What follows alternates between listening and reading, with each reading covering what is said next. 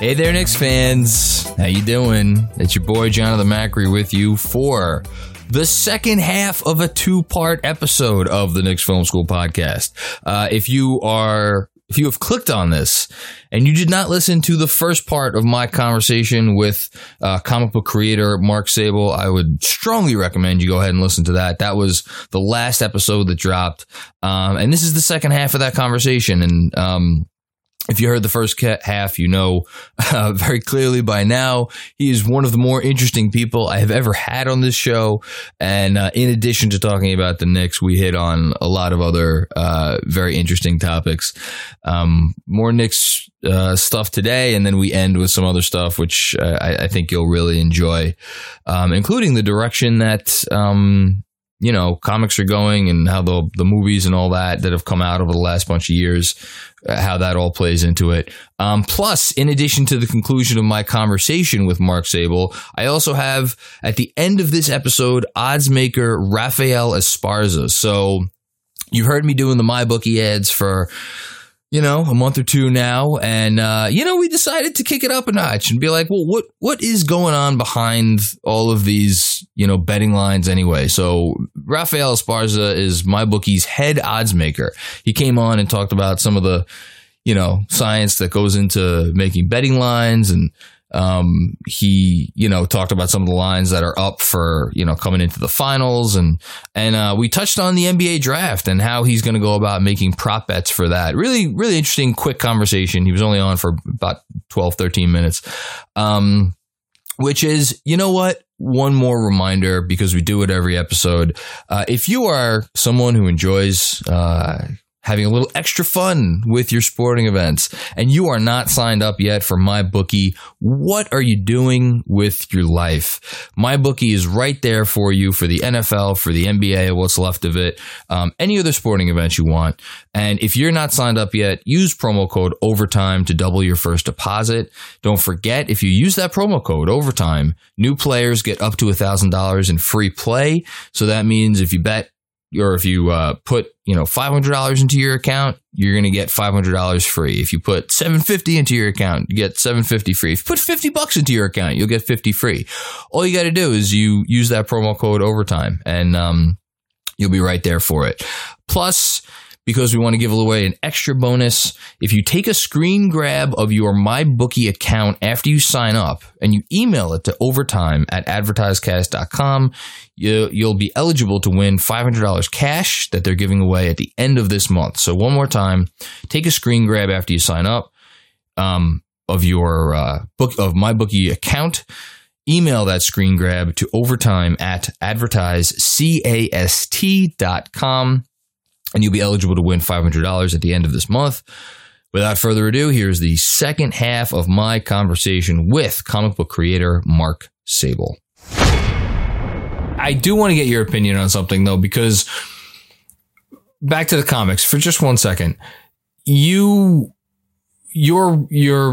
work, and I think speaking to a larger, point, independent comic books as a whole are maybe, I feel like the attention that has been brought on comics as a potential source of, hey, we could option this for a series, for a movie, for whatever. Like, there's more opportunities out there to make this great independent content. And I also want to ask you about what we have coming out before we get out of here. But at the same time, you started writing in 2005 when with Grounded for Image, and that was 4 years or maybe 3 years before Iron Man came out. The X-Men stuff had already come out, and that had started to change things. And I think, maybe Batman Begins had already come out. So yes. It's like things were starting to change, but it was not, I have in my head wondered, since other than actors adopting method and color being brought and sound being brought to film, has anything affected how Hollywood operates more than comic books being made into films? Because it's there are no stars anymore. Now your stars are, Robert Downey Jr. is not your star. Iron Man is your star. So it has changed everything. The exposure is whatever. It's billions worth of exposure. Do you feel like the sum total of the effect that all this has had on comic books is a net positive because of like the opportunities it brings, or do you feel like it's a net negative because it's become just so incredibly, commercializalized? I hate to give you not a concrete. I'd say it's mixed, right? Like, so first, it's comic books are a big driver of it, but it's not just comic books. So I would say the big problem that people are facing in Hollywood, definitely in the movies and increasingly in TV, is that there's very little original IP, right? Like, if you're a screenwriter now, it's really hard to just like just write your own story and get it made as a movie. Almost every successful movie is based on something that already exists. So maybe it's a comic book like all the Avengers movies, or I think the biggest thing that's had the effect on comics probably Walking Dead, right? Like, because that was the first non-superhero thing to do well on TV, and it just reached this huge audience. But it's beyond that. It's like Harry Potter books or spin-offs of the Harry Potter books. It's it's Star Wars. It's all of which are things that I love. But it's like, it's crowding out like. So like you name almost anything, it's based on a book, it's based on a comic, it's based on a video game, it's based on, and that it's sad because I think it pushes out really original stuff. I mean, Game of Thrones, which I love, which is great, like that, that was based on a successful book series. I'm talking about things that for the, it's great that there's that, but you still want there to be room for like, a lot of comics people got upset when like Martin Scorsese is like, the Avengers isn't cinema, and like people got really, a lot of comics fans got he called it like a amusement park ride. That's it. Yeah. Yeah. And look, I think every movie is, look, there's always been movies that are more entertainment. You can go back to Jaws, which I think is one of the greatest movies of all time, based on a book. You could say that's more of an amusement park ride. But I'm not hurt by, I understand where he's coming from, because it's like, it's a lot harder to get a movie like The Irishman made, but let alone if he was starting out and trying to get Goodfellas made, like it's a hard thing to, or Raging Bull, like it's become harder to do that. So in terms of Hollywood, like, I think there's been a negative effect on comics. I think as a comic creator, I can only say like any kind of revenue and any kind of attention we can get is good. Comic books, like in the 90s, had this tremendous crash. Like they were super, like right around when Image Comics started, they were doing the best they'd ever had. X-Men was selling like 1 million copies. That was my comics. That was my comic book. So my comic book sweet spot was started right before they launched. It was Uncanny X-Men was the one that launched in like 91 or 92, right? Or was Uncanny the original one? So Uncanny was the original one. It was X-Men. Yes, sorry. The Jim Lee. Yes. Okay. X-Men, which like broke all records and which was great. But what happened was there was a speculator boom where people who were not fans, but who thought like, wait a minute, this is going to be worth money. But like when you're selling 1 million copies of something and everybody's saving it, like, I remember they had all the different covers of that first one. They would have, and they got crazy with covers where they'd have like foil covers and hologram covers. I remember all that. Yeah. People who were not reading the books, who were just buying them, putting them in a bag, and which has always been a contingent of comics, but it became way big, and the market couldn't sustain that. And there was a crash that it's taken over a decade to really like recover from, and we still haven't gotten back up to those numbers. Oh, really? So the fact I didn't know that. Okay. Comics are doing well, and obviously the Avengers have helped that. I think, Walking Dead has helped that.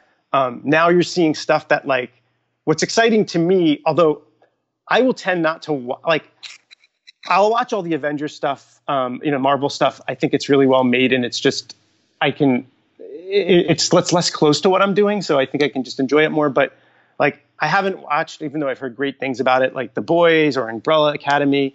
But it's good to see those books do well because those are indie books, even if they have a superhero element to them. And that means that's more money for the creators. And there's like this terrible tradition in comics of creators getting screwed, going back to Jerry Siegel and Joe Shuster, who created Superman, getting like a signing their rights away on the back of a check for like $100 or something crazy, to Jack Kirby and especially, and Stan Lee, like, almost every character that's been a success in the Marvel movies were created by like one or two people, right? There are exceptions, but were created by these two guys who worked in the 60s, and like they've gotten a fraction of the billions of dollars that those movies have made, let alone the merchandising, which is even more. So to see that money go to creators is great.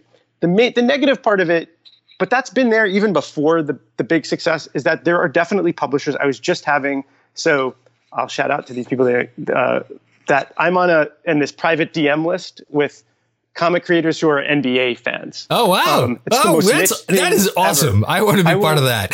They're definitely going to listen to this podcast, and you should maybe even have some of them on, because I'm the only Knicks fan in the group. So I take a lot, and there's, I take a lot of crap in that group, but, I can imagine. But it's fun. But we're just talking today about how there are certain publishers whose raison d'etre is like not to make the best comic book, but to make a comic that's going to get turned into a movie. And they'll get some Hollywood money or some like venture capital money, and they'll just like put out a bunch of comics hoping that it's basically let's hope one of these is a home run, rather than like, let's get some like solid, like, that's base crazy. Hits. And it's not crazy. It's not crazy at all, but it's yeah. And I have mixed feelings about it, because I'd be lying if I said I didn't think about, okay, well, can this ultimately become, a movie or a television show?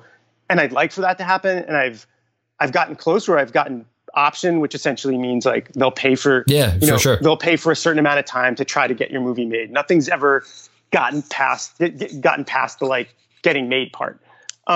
So I like that part of it. I like getting money, and I like the opportunity that exists because of that. And I like that. I think, look, when I was a kid, it was being like a comics nerd was not a cool thing. I see now, just like with my nephews, but also just even the people who come to comic conventions now, it's just a different thing. Like those. Oh, I could attest to that. Seeing kids in my school. Absolutely. There's no connotation anymore that you're a nerd or something like that. And it's great. And comics have also become just like more diverse. Like when I started going to comic conventions as a pro, the only women you would see there were either like, with some exceptions, were like the spouse of a creator, or quote unquote booth babes that were hired to dress scantily clad to get people to come over. And now it's like, at least the attendance is 50-50. You're seeing more women, more people of color, like more LGBTQ, like you're seeing a much more diverse. We have a long way to go with that. But I think, again, all that the pop culture helped bring those people in, and it's a good thing. The bad thing is, like, there are times I know that there are comics that have been out that are just like, people write a screenplay, it doesn't sell, it's called like a busted spec, and they'll be like, oh, let me turn this into a comic. And, now sometimes that could still work out, but often that person doesn't care about making it a good comic. They just want to get something so that when they go to a producer, they can be like, well, look, this has already sold some copies. Like, so like you already got a built-in marketing audience. And you can also say to them, I mean, I don't want to make it sound like it's a cliche that producers or development people are really stupid, but it does help for them to have something that they can already visualize rather than have to imagine from a script. Well, it's a justification. It's like, it's like making an NBA signing or trade. It's like you may believe in the guy, you may not believe in the guy, but if you have some stats to point to and be like, see here, it at least gives you something to fall back on. So I could see that. Yeah. So it's hard. Look, if that's your job is to read scripts all day, if you get to see pictures, it's like a treat, and it's also easier to sell to because the higher you get up, the less the time their bosses want to be wasted with having to read a lot of stuff. In the same way, like I'm sure it is with an NBA team where it's like, all right, you're a scout. Like you don't want to go to like Leon Rose and be like, here's everybody I've looked at. Like, you want to just come with you boil it down. Your top 5 people. And so, having that helps that. So I think there's good and bad effects. I'd like to see, I'm more concerned about it more, even though it may be against my interest. Like, I'd like to see like film and TV kind of for there to be a bit more balance where people can do original stuff and it doesn't have to have existed in a prior medium. I've been amazed that the Marvel movies have done as well. They really have not missed, like, in terms of like, it's amazing. It has to come to an end, you'd think, at some point, but like, again, it shows you bring it back to, it's like Kevin Feige, who's basically been the main guy in charge of that, he's just really smart, and has done a really good job. And, you hear rumors, and I have no way to know if this is true, but like Disney wants to bring him over to the Star Wars stuff, because the Star Wars stuff has definitely been a lot more hit and miss. But I feel like they're going to need to keep, and it's funny. I was thinking about this as I was preparing for this, and it kind of, and especially with your, the futurist stuff you do, I feel like whether it's you're talking about building a basketball team or making movies or comic books for that matter, like it's always about reinvention and being ahead of the next curve. And I feel like that's kind of what that's how Marvel made their bones when they were like, well, it wasn't just making these movies well. It was, I think, for a lot of people, it was, wow, we didn't realize, comic book movies could be this, like, like Guardians of the Galaxy, and I know Deadpool wasn't a Marvel MCU movie, but like that, and Logan or some other ones. And I feel like it's gonna take constant reinvention.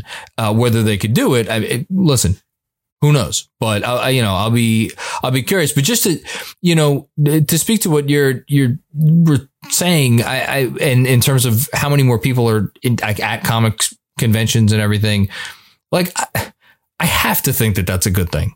Like at the end of the day, the more people that read this stuff, the more people maybe get inspired to write it and create it. Like that, makes me happy. It's been super happy for me to see the diversity in terms of, again, gender, race, age, right? Like, it used to just be sweaty middle-aged men coming to conventions. And it wasn't like, I wouldn't want to like take my nephews to that. Like now, kids are into it. There are older people that are into it. I do want to say two things. One thing that's funny is like, I just remembered that you're saying, like who's coming to conventions, that I remember seeing, it was one of the Lopez brothers came to New York. Oh, wow. Yeah. Which was pretty funny. I think it was Robin. Well, they're both fans, I believe. So they're both comic book fans. Yeah. But, so one other thing I thought that wasn't great, but I think I can relate it to the Knicks, which is about it, is that the problem that with Marvel and DC, and I've enjoyed working for them, I'd be happy to work for them again, and it's not their fault. It's like, so they're both owned now. So like Marvel's owned by Disney, DC is now not only owned by Warner Brothers, but owned by AT&T. And the problem is like, again, so, we have this history where these old time creators got kind of screwed out of things, and that's why Image exists, because Image creators, for people who don't know, like, were the top creators at Marvel and DC, and they just left and formed their own thing. And like, I wouldn't have a job without those guys. So I was an Image. I still have a Spawn 1 signed by Alan. My God, Alan Moore. Or Todd McFarlane. Sorry, I was getting. I got Silver Street confused with McFarlane. Yeah. I think it's signed by McFarlane. I think I have Spawn 1 and 4, both signed by Todd McFarlane. Those are two of my most prized possessions. Cool. Like, yeah. But what I was going to say with it is that, so they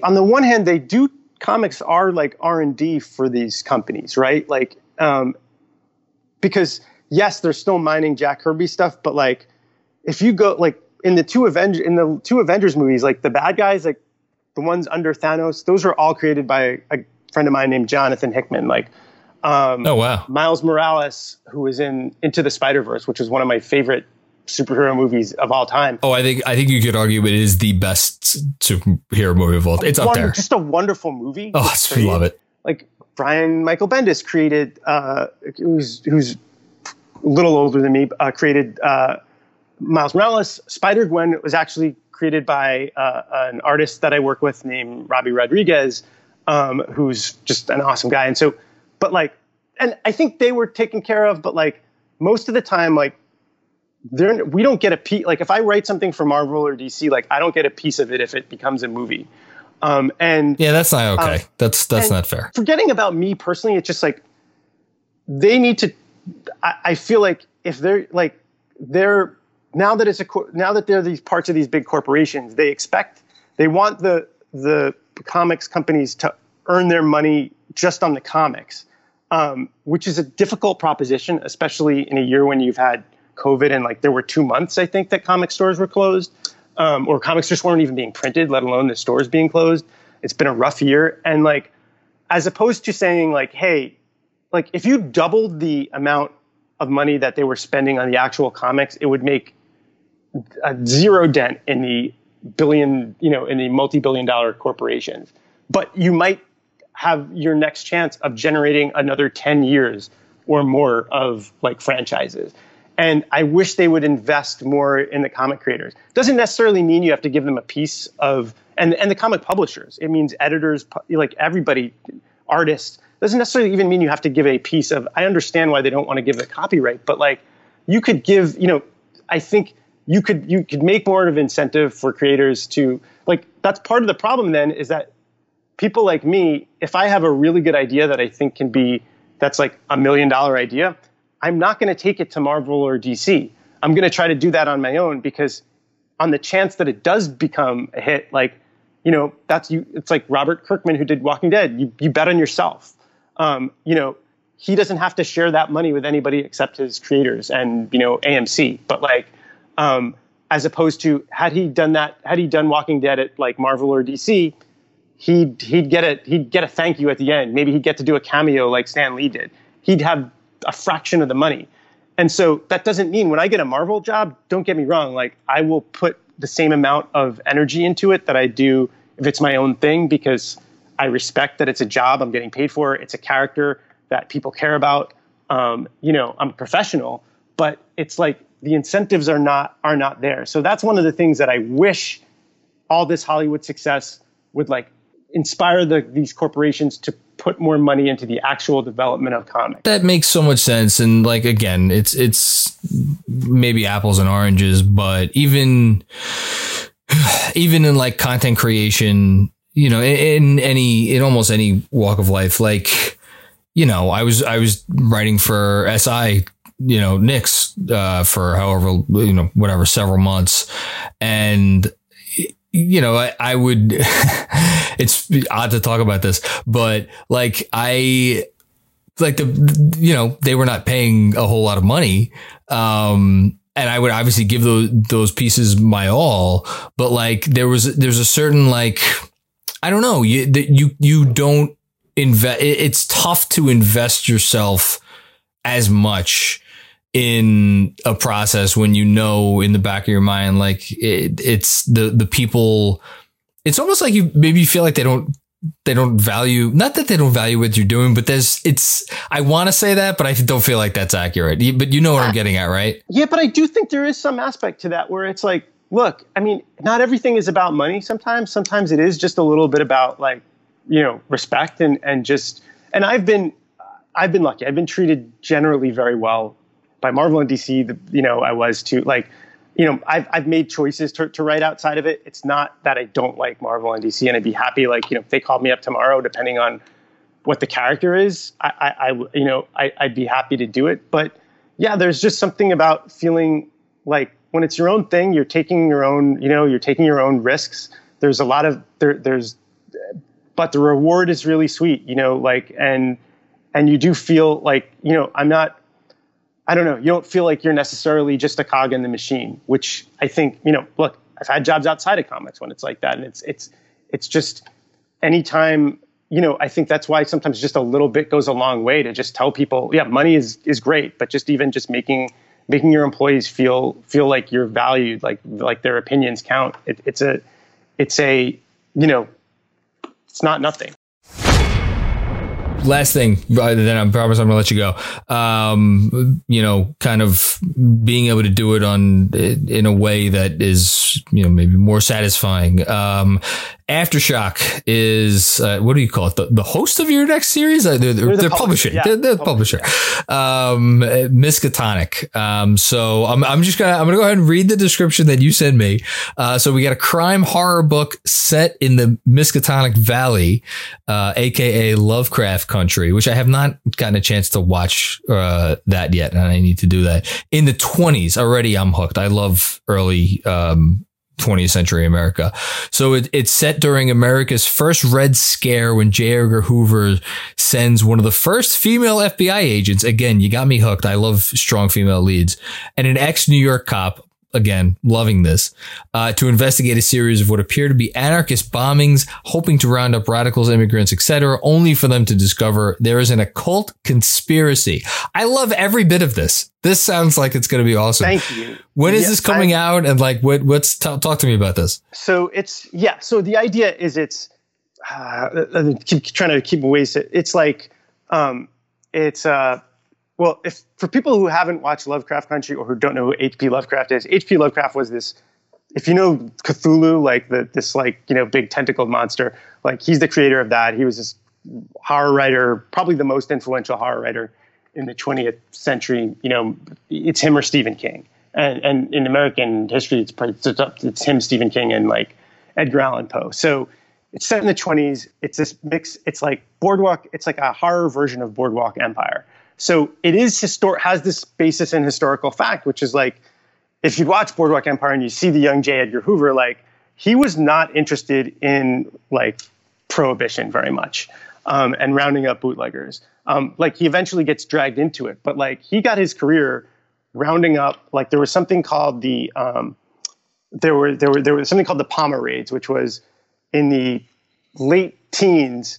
There was an anarchist bombing. They tried to blow up the Attorney General of the United States, along with some like very wealthy people. I want to say, like, I don't know if it was, forget if it's like Rockefellers or Vanderbilts. So there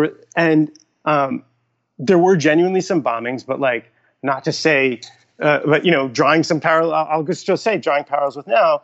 There was a real overreaction to it. So Hoover, who is then head of the Bureau of Investigation, starts rounding up tens of thousands of people who are suspected radicals, many of them who are immigrants, most of them who are innocent, because if there weren't 30,000, terrorists in the United States at that point.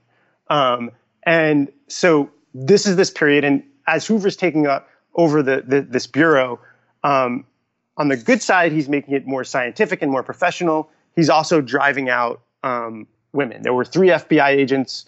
When he started, there would not be another female FBI agent until, I want to say, 1973, whenever Hoover died. Wow. He kept them out. Holy shit. I did not know that. Yeah, and this is something I didn't know until I started researching this book. So, and so my idea is that, so H.P. Lovecraft writes these stories that take place in the Miskatonic Valley is fictional, but it's based on, so Arkham, Massachusetts is like the fictional town where they get Arkham Asylum from later in the DC comics and stuff like that. Okay. And it's basically based on Salem and New England. And he writes these horror stories, which are all about these like, secret cults and these existential threats that basically can't be defeated, but can only be pushed away. And they drive everybody insane. All his protagonists winds up getting insane. The problem with H.P. Lovecraft is that he's unfortunately was this terrible, racist, xenophobic anti-Semite. Seems to have maybe come around on that late in his life, but and it's there in a lot of his stories, even though they're great stories. And so, what Lovecraft Country, the show on HBO, and the novel, which is actually very good, did was sort of do a take on his stories in the 50s with all African American protagonists, and tackles the racism. Mine kind of, it's a crime book where they're investigating these bombings, and it has this supernatural thing. So it's a very X-Files feel, although it's a period piece. But it's sort of drawing parallels between, again, we're in this period, I think, where Look, people are getting rounded up, especially immigrants. There is this sort of, you want to call it a rise of fascism, rise of authoritarianism, whatever you want to call it. It's a scary time. There's also a lot of unrest. And looking at H.P. Lovecraft stories and taking the good stuff about it, which is all the horror stuff, but having like he would never have a female protagonist in it, right? And reversing some of the thing where, okay, the immigrants in the story aren't the bad guys. It's not to say like, it's not supposed to be a preachy book where you're supposed to walk away and think like, oh wait, immigrants are okay. Like if you don't believe that coming into the book, if you think immigrants are bad coming into the book, you're not going to come away thinking immigrants are good.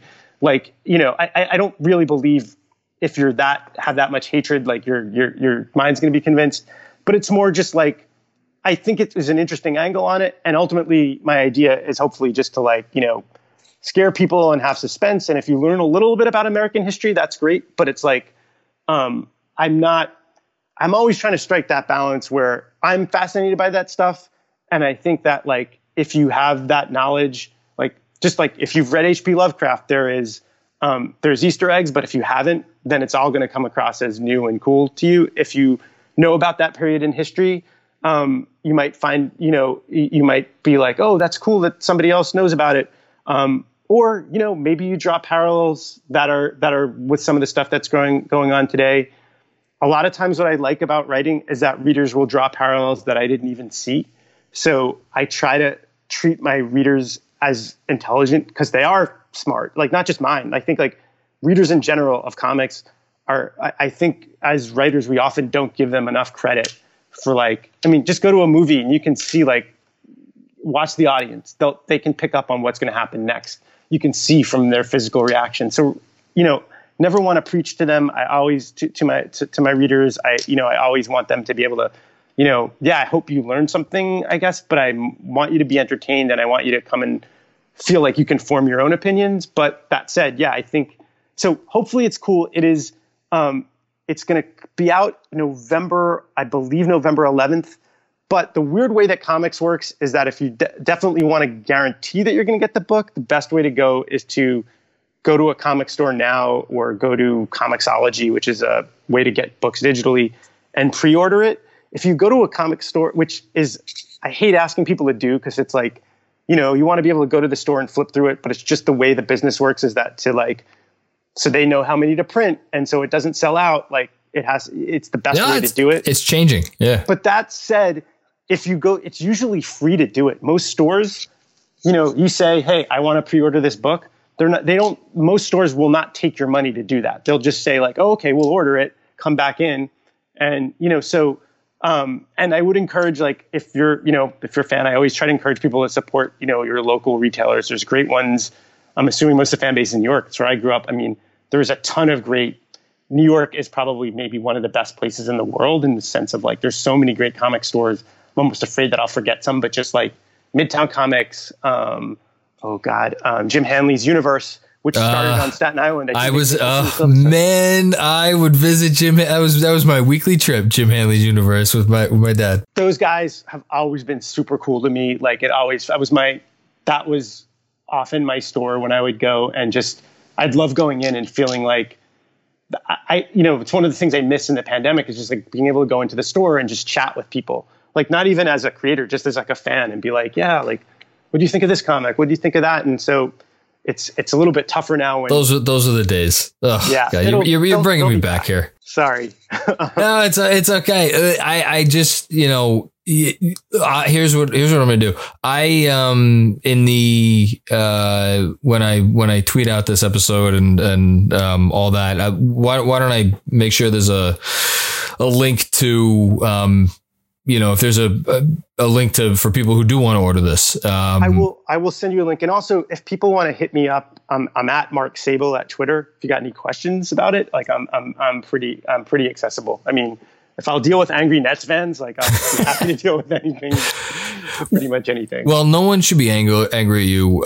You are, there's two things I want to say. One, it's inspiring to hear somebody talk about, a creative pursuit that they are passionate about.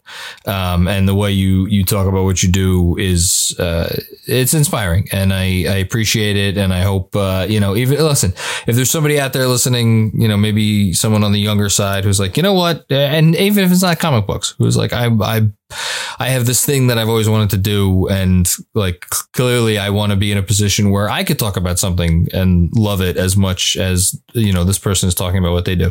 And also the fact that what you produce is not only entertaining and not only thought provoking, but it's just, it's meaningful. And like you said, it evokes, some things that we need to be thinking about. We should be thinking about, in the year of our Lord 2020 here. God, I can't wait till this year is over.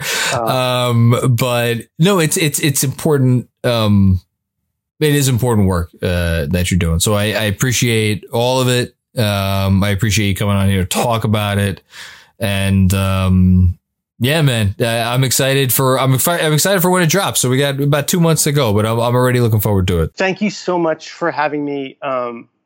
Thank you to your audience for indulging having a comic book guy on a Knicks podcast. But mostly thank you. I genuinely, again, I said this in the beginning, and you'll probably cut this, but I really, really I love the podcast.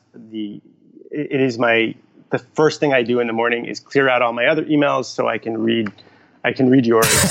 and I'm not gonna cut that out. No, it really is true. It's a pleasure to find like really good in-depth Knicks journalism that's not about like, trying to. I feel like, and media gets a hard time in New York, but there are some people I just feel like I read something and it's just like, you're just trying to rile me up. You're just still trying to get me mad about KP getting traded, or like what it came up recently of Game 7 of that, was it with the anniversary, whatever it was, of getting me upset about the Rocket series, like in 94. Like, so it's just like, okay, don't name any names. I've worked hard to develop at least cordial relationships. Actually, in fact, I think there's a Knicks. Maybe I'm biased as a Knicks fan. I think there's like Knicks sports writers. They're really incredible. I mean, I think, look, Chris Herring, I guess, is no longer there. No, he is. He's doing 538, but no, it's a massively talented bunch. Yeah. Yeah. There's Vorkunov at the Atlantic at the Athletic is great. I mean, I'm afraid that of all the people I'll leave out, but I feel like, wow, it's a genuinely smart group. And I don't know, maybe it's like I see other fan bases discuss stuff, and maybe I'm just not seeing the smarter people. But sometimes I hear the most. It's like listening to sports radio out in LA. I hear the most ridiculous, ridiculous like trade stuff. It's not. I don't think it's comparable. I think there's a considerable difference between the average level of discourse that takes place about. I listen, I don't really talk about any other sports, so I can't speak to those, but I think New York, you're getting a higher caliber of discussion. You're getting a higher caliber of insight. It's just, but listen, we're New Yorkers. This is what we do. We think about shit and we overthink about shit and we it's just, it's in the DNA. It's what allows you to be partially probably what allows you to be a great comic book creator, because you think deeply into this stuff, and it's again, that's in your DNA. It's how you're built. Yeah, thinking way too deeply about things that are in the larger scheme of things not important is I wouldn't say that. If it's important to somebody, it's important. Yeah, no, that's true. So there you go. Okay. Mark Sable, this was fantastic. I can't wait for the book to drop. I can't wait till I have you on again so we could talk about, give me last thing. Give me the one guy on and it can't be RJ Barrett because that's cheating. Give me the one guy you're excited to see on next year's, Knicks. Boy. Oh man. Man, I'm curious to see who they draft. I'm okay. Well, who do you want to draft? You could answer it that way. That becomes such a hard thing because it's like drafts are all over the place, right? Like, yeah. I mean, look, I in a perfect world, LaMelo Ball, like I'd love, Killian Hayes seems like a good, but I'm going to try to keep an open mind to it. I'm honestly more excited to just see, like, I don't know who it is. I want to see. So, I mean, Mitchell Robinson is obviously the easy answer because he's just. It's not a wrong answer. That's a good answer. I want to see somebody. I want to be surprised by the development of a player. So, it could be Frank. It could be Knox. It could be DSJ. I want to see somebody. I want to see, like, I want my belief in this new management and the new staff, like, somebody that Johnny Bryant's working with. I want to see somebody, like, take a step up. And yeah, it'd be great if it's RJ, but like it could be anybody. So it's also hard to say again because we don't know who's gonna be there. And it would have been easier in past years when it was like when we had a great player. I don't think we have anybody. I mean, the most negative thing I can say is like I'm not sure that we have a foundational piece. It seems like Mitch and RJ are the closest things we have to that, and that we're still going to need to get that is the depressing thing. And listen, we're hopeful. We're hopeful, but I'm you never hopeful know because I do believe like every one of these hires, like scouting, everything seems like maybe with the exception of like the guy they hired for PR, but like, but like, I got to give a shout out to Nick's PR. He has a tough job. Don't say that. No. I am kidding. And yeah. Wait, you're talking about Steve Stout. Oh no, to hell with Steve Stout. Oh yeah. That's who I'm talking about. Yeah, no. We don't need to praise Steve Stout on this podcast. The day-to-day work. No, they're, that's a really tough. No, but seriously, like I've been impressed with every assistant hire or pretty much every assistant hire, but like, Kenny Payne, like all these guys, like weirdly, I'm more excited, even though I'm not going to see them play. I'm excited to see what they can do. And then we'll find out like, okay, are these players like, are these players real assets or not? Like, I hate describing human beings as assets, but like, that's part of what we have to look at them as, right? You're building a basketball team. It's like building a stock portfolio. And yeah, I want to see what Thibs can do too. Like, again, like you were saying, yeah, to see a team come out and play really hard, play good defense, and to also just maybe just like, okay, so let's just get a point guard and a shooter. I know you made that great list today that was like, okay, well, there's 5 things we want or whatever from each player, 3 things we want from each player. We're not going to get all 3 in every one, but just like, yeah, it doesn't exist. Let's pick up some that have 2 and like, I'll take one fit. Like that's the disappointing thing with last year was not just, okay, we didn't get the big guys and we got, it's just like, and we got some lesser guys. It was like, we got lesser guys that didn't make sense. It didn't make sense together and didn't make sense with the who we drafted. I can only think that I really don't think they had a plan B. I think they had to come up with plan B in a matter of days. Oh, I think they came up with plan B in a matter of hours. Yeah, but we don't have to talk about that. But I still, like I said, I still remain hopeful, and a large part of that's thanks to you, because I think you've made good arguments for why there should be hope. So I thank you for that. I'm gonna keep the hope alive.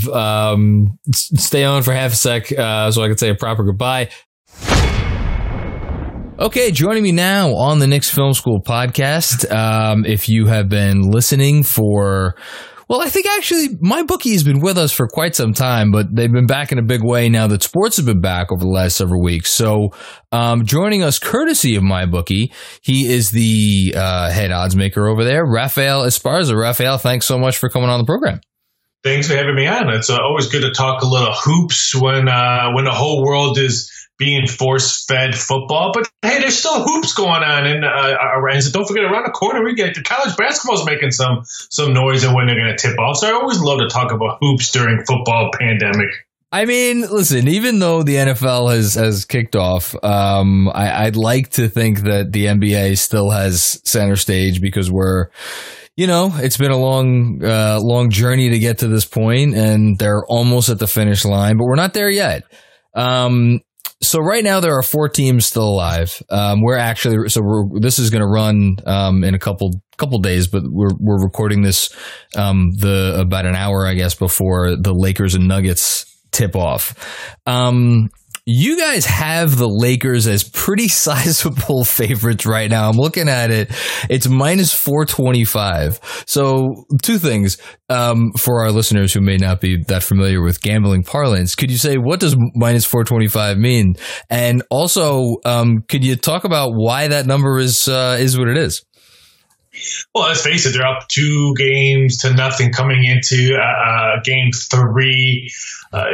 If they win this game, I mean, I can't believe what record they are. The Lakers are up 2-0 in a playoff. It's astronomical, just huge. And they're minus 425 for a reason. They're playing the Denver Nuggets. We all thought this was going to be the Clippers playing the Los Angeles Lakers in the Western Conference Finals. So that has a lot to do with it as well. Minus 425 means you need to ask your wife or your girlfriend for a bigger allowance, because if you want to win $100 on the LA Lakers to win the championship, you have to put up $425 just to win $100. So the price is steep. But you know what? For what it is, it could be much worse if it wasn't for the Miami Heat playing really good ball. Celtics are getting healthier. This number could be much worse. Let's say if the Celtics didn't even up, well, not even up that series, were playing better, and Miami was maybe getting ready to sweep it. This could be minus $6 for the LA Lakers. So it could be much worse. I would love to see a Miami Heat Lakers finals. I think that'd be a really, really good series. Do you think that there is any world where the Lakers get back? Let's assume that they beat the Nuggets. Do you think that there's any world in the finals where the Lakers could get close to even odds? Like, let's say the Heat came in and, really steamrolled them in game 1, for instance, or the Celtics for that matter. Yeah, I mean, the Celtics obviously aren't out of this finals yet. Or do you just see until something crazy happens, like, I don't know, they go down 3-0 or something, 3-1, the Lakers you're going to have to pay that premium to win with them? I think if the Celtics or Heat, I think if they go up 2-0 against the Lakers, then you can see something around that. Or devastating, I shouldn't say devastating, or an injury from the power 2, because let's face it, the Lakers only have 2 players on that team that can maybe change odds. Let's say something happened in game 3, knock on wood, tonight, or game 4, or whatever. Then we can probably see maybe some of the odds drift down because they won't be that big of a favorite. But I would think they would have to be down either 2-0 against the Celtics / Heat, or last time I checked, I looked at my calendar, it still said 2020. Maybe the Denver Nuggets roll off 3 straight wins. And we can maybe see something that way. So it can be very interesting to see what happens, because, again, it's still 2020. I mean, I got to say, I'm looking at this Nuggets number of plus 3,300. That's, it's not bad. It's tempting. Okay, let's move over to the draft, because it's already gotten delayed a couple times. It's now, we seem set on it happening in the middle of November. I think November 18th is the exact date. So it's it's under 2 months away. You guys are at the beginning of that process of putting up some bets. So why don't you talk to me about what that's going to look like between now and draft day? Yeah, we did have it. We took it down. Who's going to be the first overall pick? We also had who's going to be the second overall pick and third overall pick. Let's face it, Anthony Edwards is probably going to be the number 1 pick, I would guess, to the Minnesota Timberwolves. And it just shocks me to say this, but the number 2 overall pick is going to be LaMelo Ball going to Golden State. I mean, so that's just. I hate that. No, I mean, I love it, it makes sense on some level, but it's just, I don't want to see him go there. Anyway. And then Wiseman will probably be the 3rd pick for Charlotte. And then everything else is pretty much, I think, up for grabs. A 4th pick for the Bulls. Maybe we can go for that one kid from Tel Aviv. The Cavaliers could maybe pick up, which I know if I was a Knicks, I would want this guy from the kid from Auburn, Isaac. I'm going to butcher his last name, Okoro or something. You got it. You got it.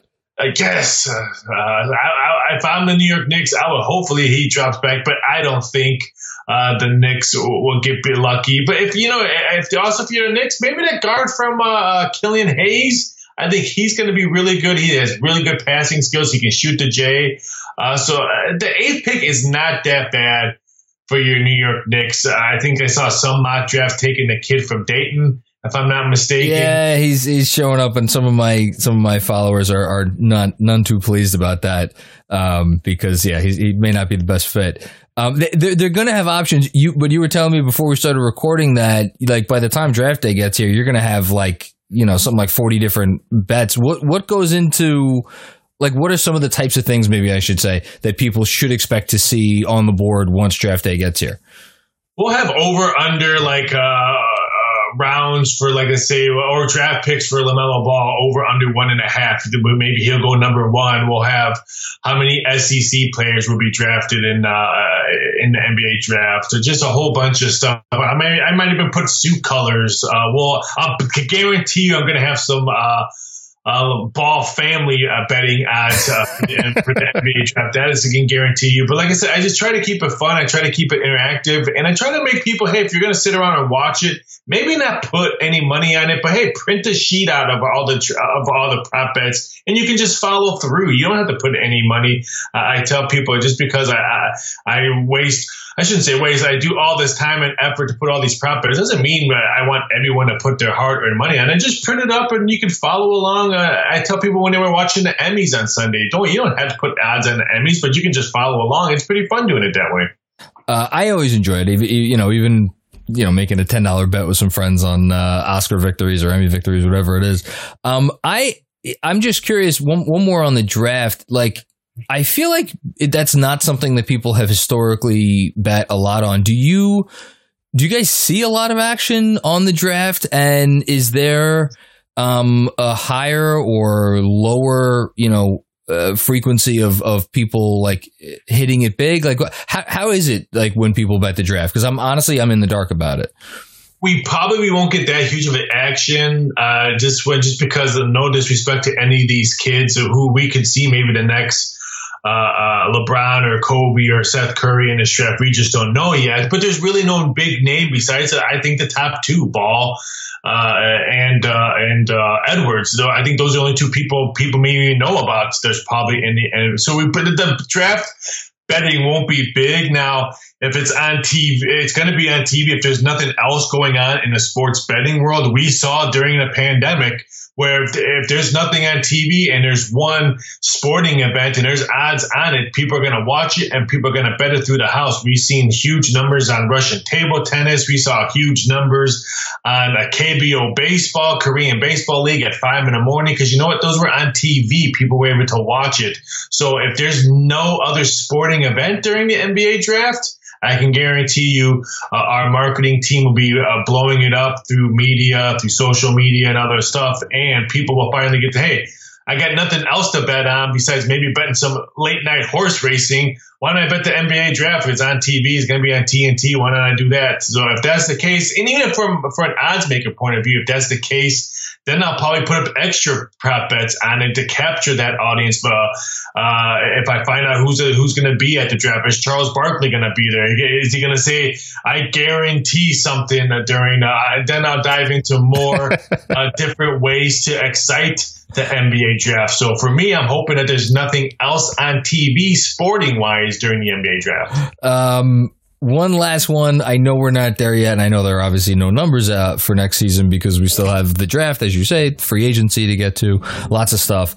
At some point, the Knicks are going to have an over-under win total for next season.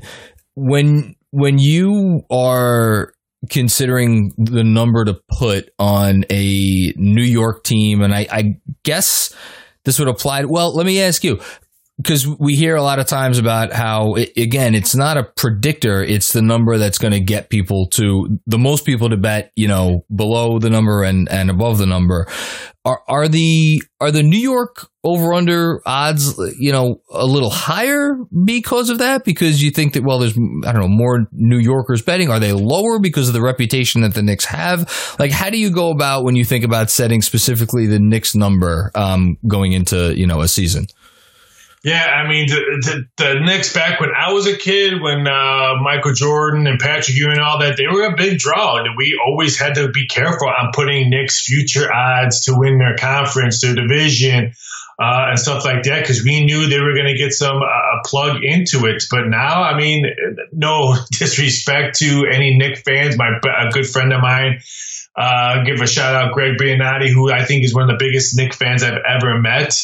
Would prove me wrong, but they're kind of almost like the laughing stock of especially the Eastern Conference. I think this year they're going to be probably a lot younger. I love the coaching staff, so you figure that defense is probably going to play a lot better. But right now, we're probably going to have them as probably last to win the NBA championship. They're probably going to be anywhere between 300 to 250 to 1 to win it, right? Battling with Cleveland, Detroit, maybe Charlotte, maybe Washington. But I guess it all depends on what happens during free agency, the draft. I mean, they have nothing but upside, and I think they're going to do an upside because I like the movements that they're doing in the front office to put them in the upside. And I know everyone's going to talk about they're maybe going to try to land a Greek freak or something like that. Baby steps for these teams, especially like New York. You're trending in the right place. Let's keep on trending on that right place. Yeah, well, I hope, from your lips to God's ears. Hey, listen, plus 350. That's you could make a nice pretty penny. You never crazier things have happened. Maybe not. But listen, this has been great. So if someone's sitting at home and they're listening to this right now, can you just tell them, where they can go if they want to start to look for those draft odds for, when the finals get started, all that stuff, or how do you go about doing this? Yeah, you can find me on Twitter at VSI.Sports. You can find me on Instagram at Raphael Esparza. You can find all those NBA odds, NBA draft odds that will be coming up shortly over at MyBookie.ag. And if you have any questions, you can go on Twitter and always ask me anything. I try to respond ASAP. So if you want different kinds of Nick odds that you want me to post up, or any kind of different NBA odds that you don't see that you might want to think that you may want to place a bet, feel free to chime on in. I'm always encouraged on different prop bets that people want to see. So highly recommend follow me over on Twitter at VSI.Sports. I hope you don't regret saying that, because I guarantee you at least one of my listeners is going to get in touch with you and ask you to post a Julius Randle total turnovers line for next season. And I'm going to be interested to see what you would come up with that. I will start researching that right now. But I've been watching a lot of Julius Randle film the last few days. I'm not sure I could recommend that to anybody's health, but it might be a fun exercise for you that you don't have to root for this team. Raphael Esparza, thank you so much for coming on and shedding a little light on MyBookie and the whole process. We'll get you again on soon once the draft is closer. And everybody out there, thanks for tuning in to another episode of the Knicks Film School Podcast. We'll be back with you with another one very soon.